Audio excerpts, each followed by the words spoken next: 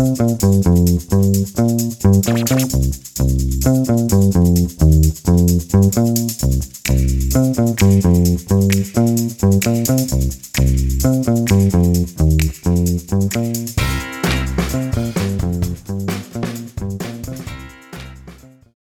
you and welcome to the latest episode of the cxLoyalty podcast. My name is Chuck Christianson and I'm the Chief Revenue Officer here at cxLoyalty.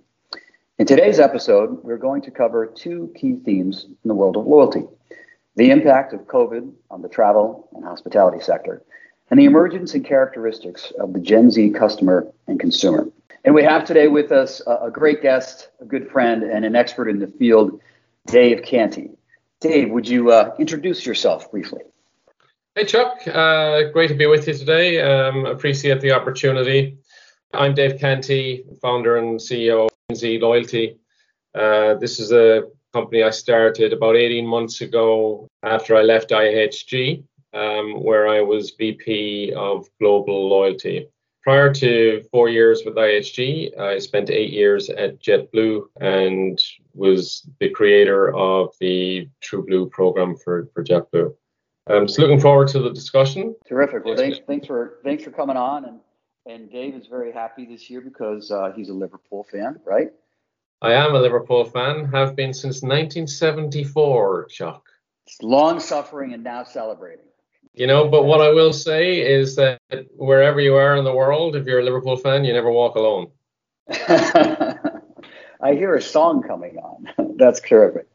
All right, well, we have a great topic for today. Great in the sense that it's a great challenge to the extent that we talk about COVID and its effects on the travel and the hospitality sector. So we have a number of questions lined up for you. So let's get after it. I did want to say, so for me, we too are in the travel industry at cxLoyalty. COVID clearly has presented a challenge for businesses, for consumers, the entire sector, and brands alike. 8.9 trillion of the world's GDP is in one way associated with travel. And that's 10% of the global GDP. So there are lots of jobs and livelihoods riding on what happens to this sector. In total, something like 330 million jobs worldwide. And we've seen some of the job losses here in the States.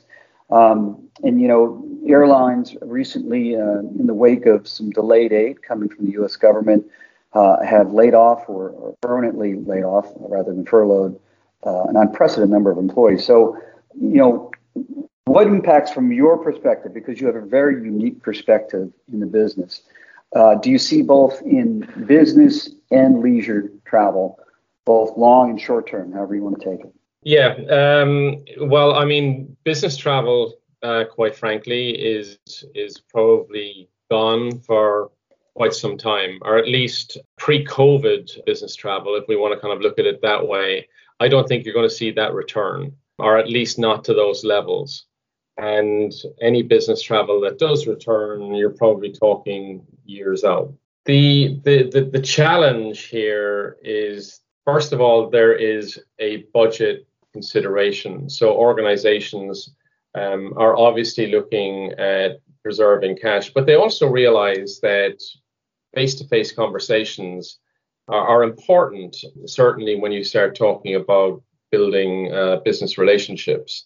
But that being said, through COVID, we have seen the viability of platforms like Teams, WebEx, Zoom, Skype, and others. And we've also seen the viability of business being conducted across those platforms.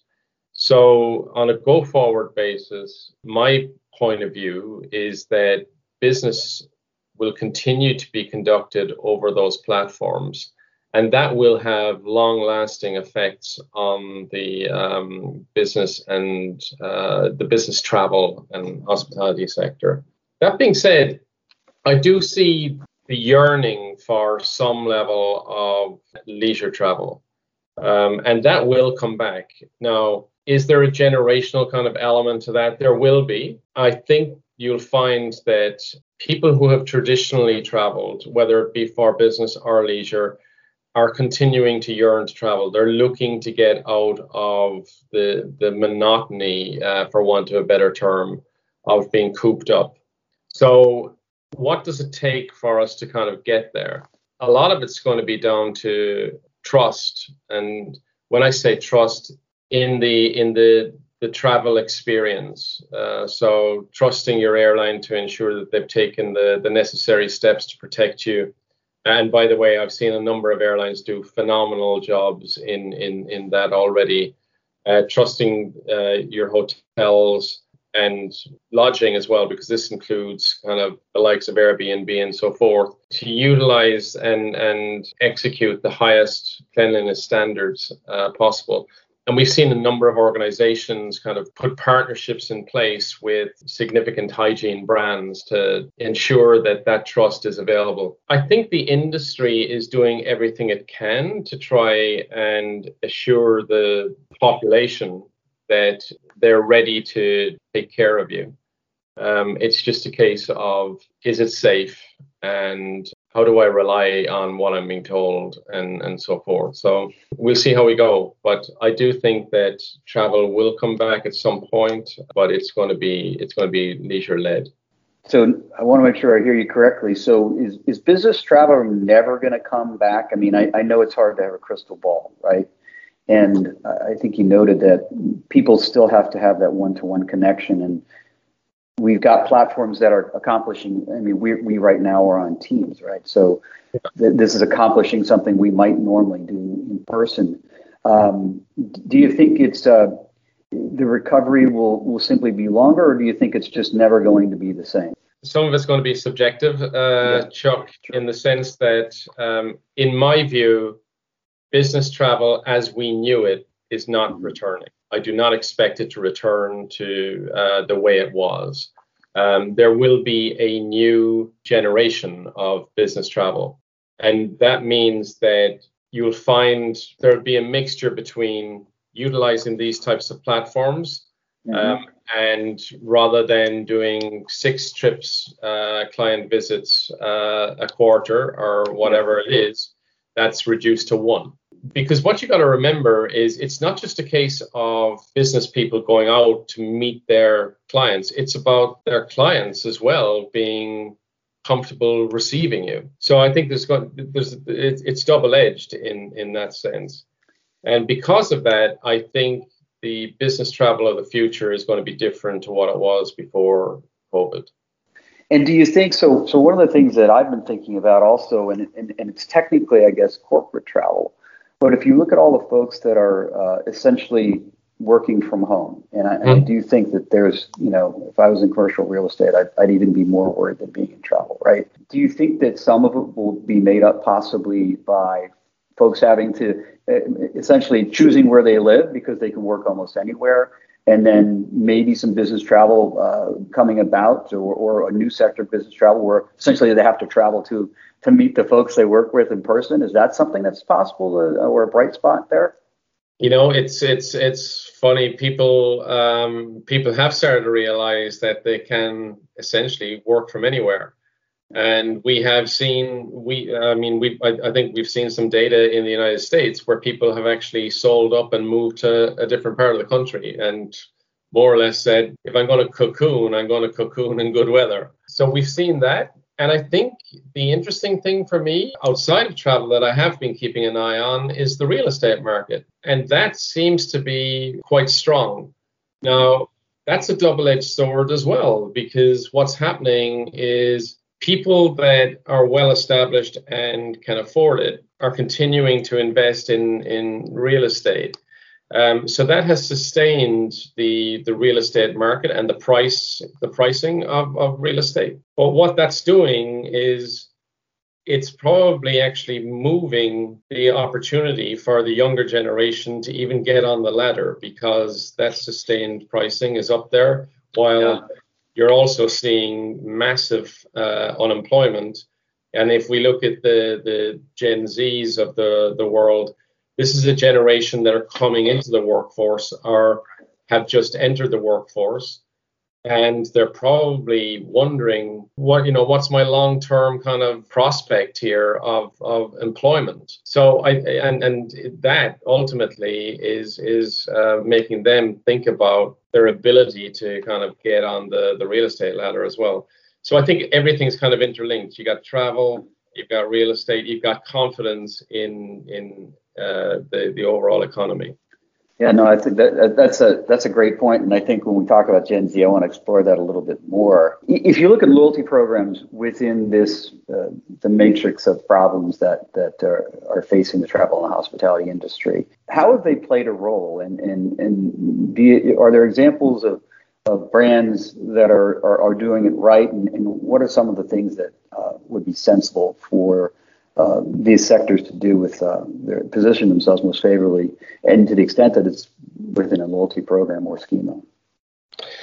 So traditionally in downturn economies, loyalty programs really shine and prove their worth to their organizations, because those are the customers that you can generally rely on to sustain you through a downturn. However, this is slightly different because we have an economic downturn that's coupled with a health crisis. That challenges the loyalty programs to really sustain you. However, what we have seen is a number of brands have utilized their loyalty programs, even from a communications perspective, to continue the dialogue with their customer base, to keep them informed, to, in some cases, send out offers and so forth to try and stimulate travel. It's a fine balance, because what's happening is we've seen massive kind of layoffs and unemployment.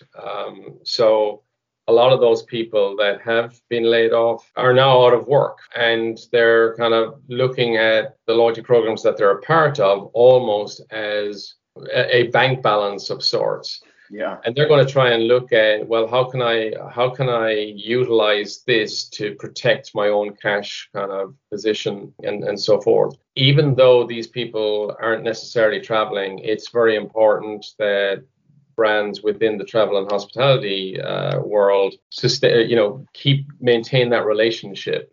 So maintain that dialogue and keep those customers up to speed on what's going on, reassure them about what steps your brand is taking and so forth. We've seen a number of brands do it very well. I think Delta, for one, I live in Atlanta, Georgia, which is the home of Delta.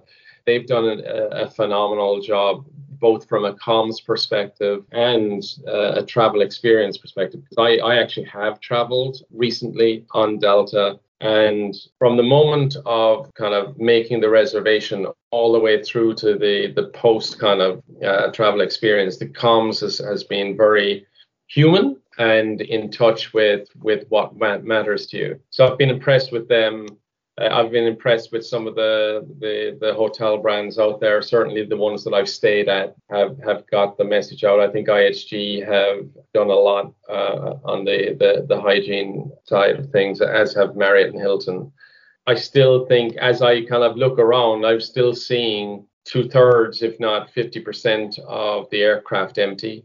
I'm seeing hotels that, for want of a better term, dead, in the sense that, you check in, you go through the hygiene protocols, and you check in, you go to your room, you're essentially kind of quarantined in your room. There's nothing else going on within the hotels, at least the ones that I've stayed in. It's a very different type of experience. But I do think that people do reemerge and get on planes and stay in hotels will ultimately adapt to understanding that this is kind of a new way of doing things. And that's human nature in some ways. We adapt. So like I said, a lot of brands are doing the right things, and they're keeping their loyalty members informed. We've seen status matching going on. We've seen status extensions. We've seen the protection of credits and so forth. Hopefully, when confidence returns to the travel industry, those brands where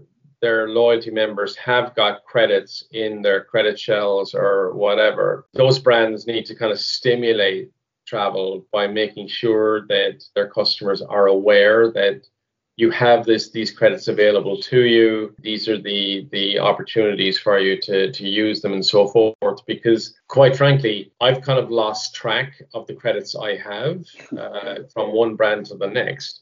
And I'm sure I'm not alone in that. If you're not aware of it, in some cases, those credits may expire. So it's going to be important that brands let their consumers know that, look, you have these credits available to you, and utilize them to stimulate travel again when confidence returns. Yeah, and we've seen, also we've seen flexibility be required really by the customer, especially when they've booked and their plans have changed as a result of COVID, where normally they would have perhaps forfeited or have paid a change fee. And we've seen a lot of flexibility coming from the brands, especially when redeeming for travel, rather than penalizing the customer, making sure that they're taken care of. And that was a pretty hard left turn from where they were going pre-COVID. But a couple of things we've seen in our world, air is down, continues to be down, over 2/3. We've seen a little bit of a bright spot in hotel in that it's rising, and that's probably a reflection of some of the drive and stay, because I think people are willing to take a certain amount of risk to cure their cabin fever. And some bright spots that I think back up or buttress, the recovery of leisure travel. So I think that's really interesting. Do you think drive and stay and maybe the combination of business and leisure almost is a bright spot, if there is a bright spot right now for travel and hospitality? I do think it's a bright spot. When you say drive and stay, I immediately think of Choice Hotels, my understanding is that there's a Choice Hotel within a mile of every interstate. And I think they've done a really nice job in some of their advertising campaigns to allow their customer base to understand that these are the measures that we have taken to ensure that you've got confidence in staying with us. So airline industry is probably going to have to reset at some point. But what you will see is people will drive 300 miles now to take meetings. And they will stay at hotels that are close to the freeways and so forth. So I think that's where hotels and rental car companies as well, by the way, in the mobility sector, need to look at opportunities, because drive and stay, you may have consumers that are concerned about putting, lots of miles on their cars. So Sure. There's an opportunity for the mobility companies like Avis, Hertz, and all of the others to kind of get out ahead of that and let people know that, you can utilize our services and our cars to get you to where you need to be, and even combine that with the hotels. So I think that's definitely a healthy kind of growth within the travel sector. And hopefully that breeds confidence as well, certainly for the hospitality sector, because if people are going to be driving and staying, they're going to get used to the fact that, okay, my hotel experience is actually quite safe. And that may actually boost their confidence to kind of go further afield and look at resorts and so forth. I know the whole family travel kind of thing is also something to keep in mind. Back in the day where you piled all the kids into the car and headed off to the annual family kind of vacation, that's probably going to be something that you're going to see a reemergence of again. Yeah, no, I've seen it. And we actually had one of our brands actually year over year, if you look at the last month, September, is actually up year over year in terms of hotel redemption. So that's a credit card issuer. So I do think it's indicative of a shift from air and to really, drive and stay, because that's most likely how they're going to get there. And I agree with you. It's an opportunity for the car rental and the transport brands to really take that and really put some marketing around it, because I think it makes total sense. Mm-hmm. So shifting just a little bit, we talked a little bit about the next generation of travelers and Gen Z, some of the younger folks, and some of the struggles that are right in front of them. What does the next generation of travel and hospitality customer, the Gen Z, and really it's a current generation, What does it look like to you, and what are some of the things that brands can do to capture that segment and engage them in such uncharted times? It's a great question.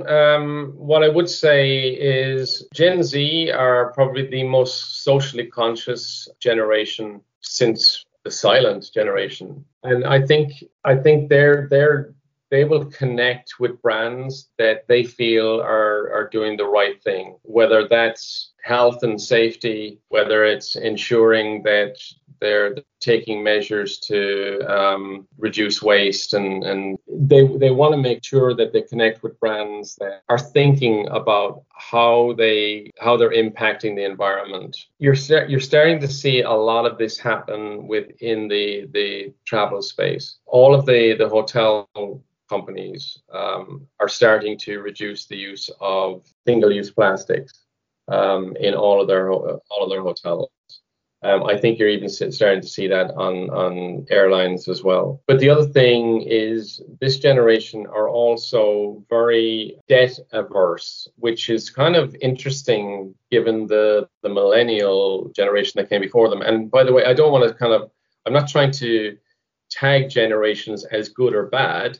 And I'm not saying that the millennials were careless, but they kind of grew up in a generation where credit kind of meant, it didn't particularly matter about getting deeper and deeper in debt because credit was freely available.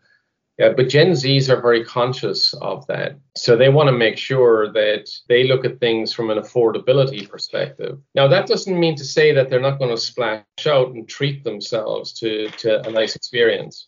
And you will find that they'll generally travel in economy and economy plus and so forth, and they'll look for the best deals from a lodging perspective. But on occasion, they'll treat themselves and go up. But linked to that also is the co-brand space. And co-brand credit cards, certainly within the travel space, have been a fertile ground for the generations that have come before to accumulate travel wealth, for want of a better term, with currency. This generation, as it comes to loyalty programs, are looking for, what do I get quickly? So they like you to keep programs simple, have some level of value return that they can realize quite quickly. Now, some of that is digital couponing. And so credit cards, they're not as attracted to travel credit cards as the generation before, because it doesn't necessarily make sense to them that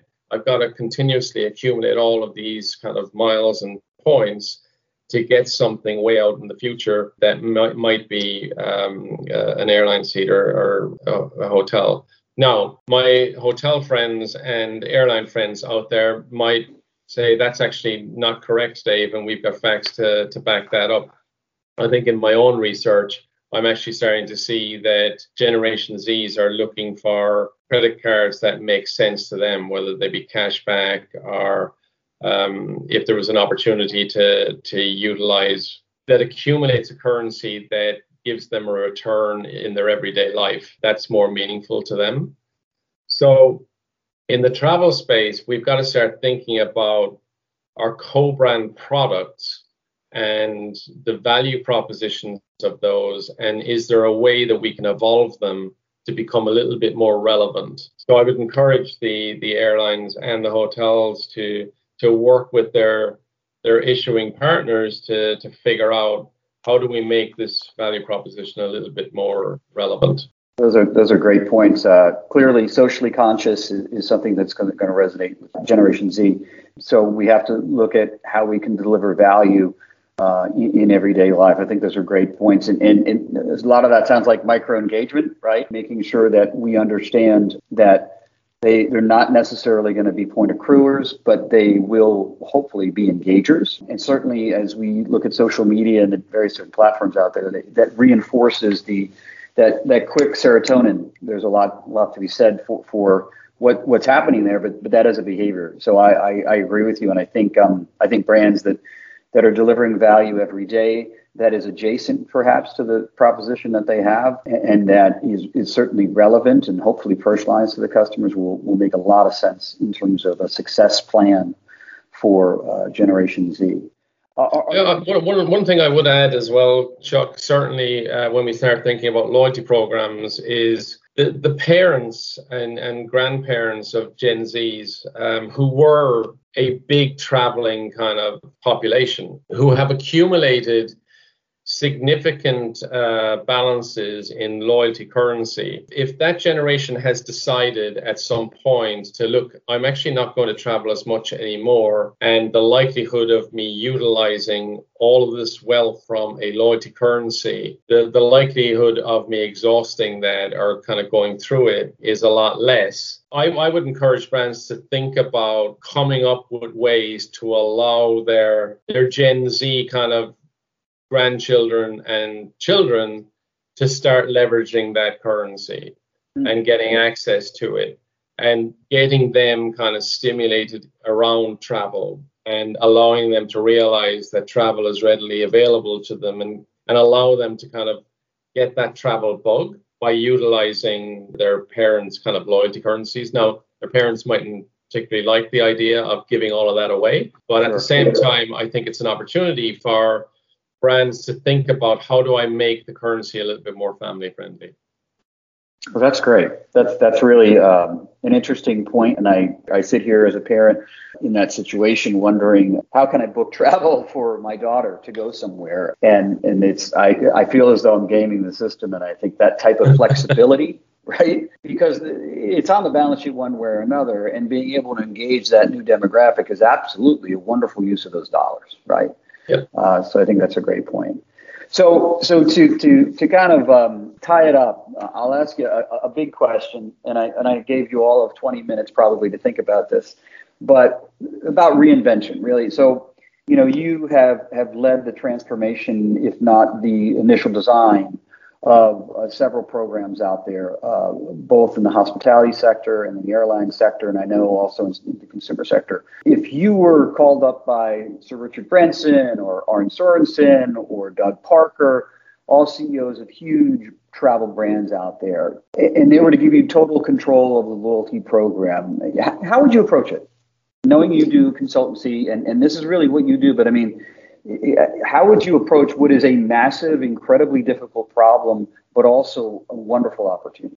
It's a great and daunting question, but let me see if I can answer it this way. I think the first thing I would do is step back and think about what is relevant to today's traveler or even consumer, and how can I actually ensure that what I'm putting together is relevant to them. And that's how I think you can continue to ensure that you've got long-lasting relationships with your customer base. Too many times programs kind of look at each other and look at what's already there and try and see if they can kind of get an angle on something. You're better off actually stepping back, engaging with your customer base and understanding what are the things that they think about? What are the things that they worry about?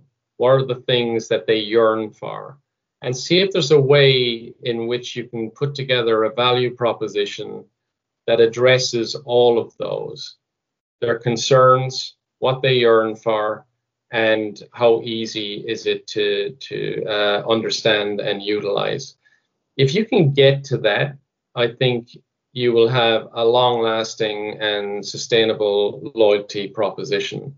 It's got to make sense for the business as well. But at the end of the day, I've always said that loyalty kind of is a two-way street. It's not just about the customer being loyal to your brand. It's about you being loyal to them. And it's important that we kind of do start thinking about this through the consumer lens and what are the concerns that I can address and how easily can I do it? And then always remember that loyalty doesn't have a finish line. It has to be continuous evolvement, and that has to be done by continuous conversations with your customer base, making sure that you're in tune with what's going on at the macro level and seeing that you're continuing to stay relevant. because, what's relevant today, and we've seen this with COVID, what was relevant in January is not relevant now. And we've got to make sure that we continuously evolve and adapt. So that's how I would approach it.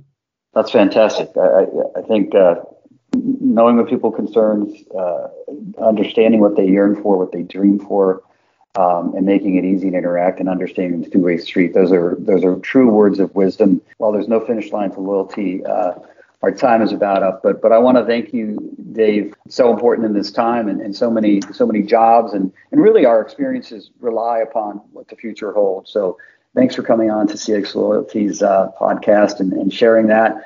And I wish you good health and travel in the future, and look forward to seeing you in person soon. Cheers, Chuck. Stay healthy. Wear a mask. Will do. Take care. Cheers. Bye-bye.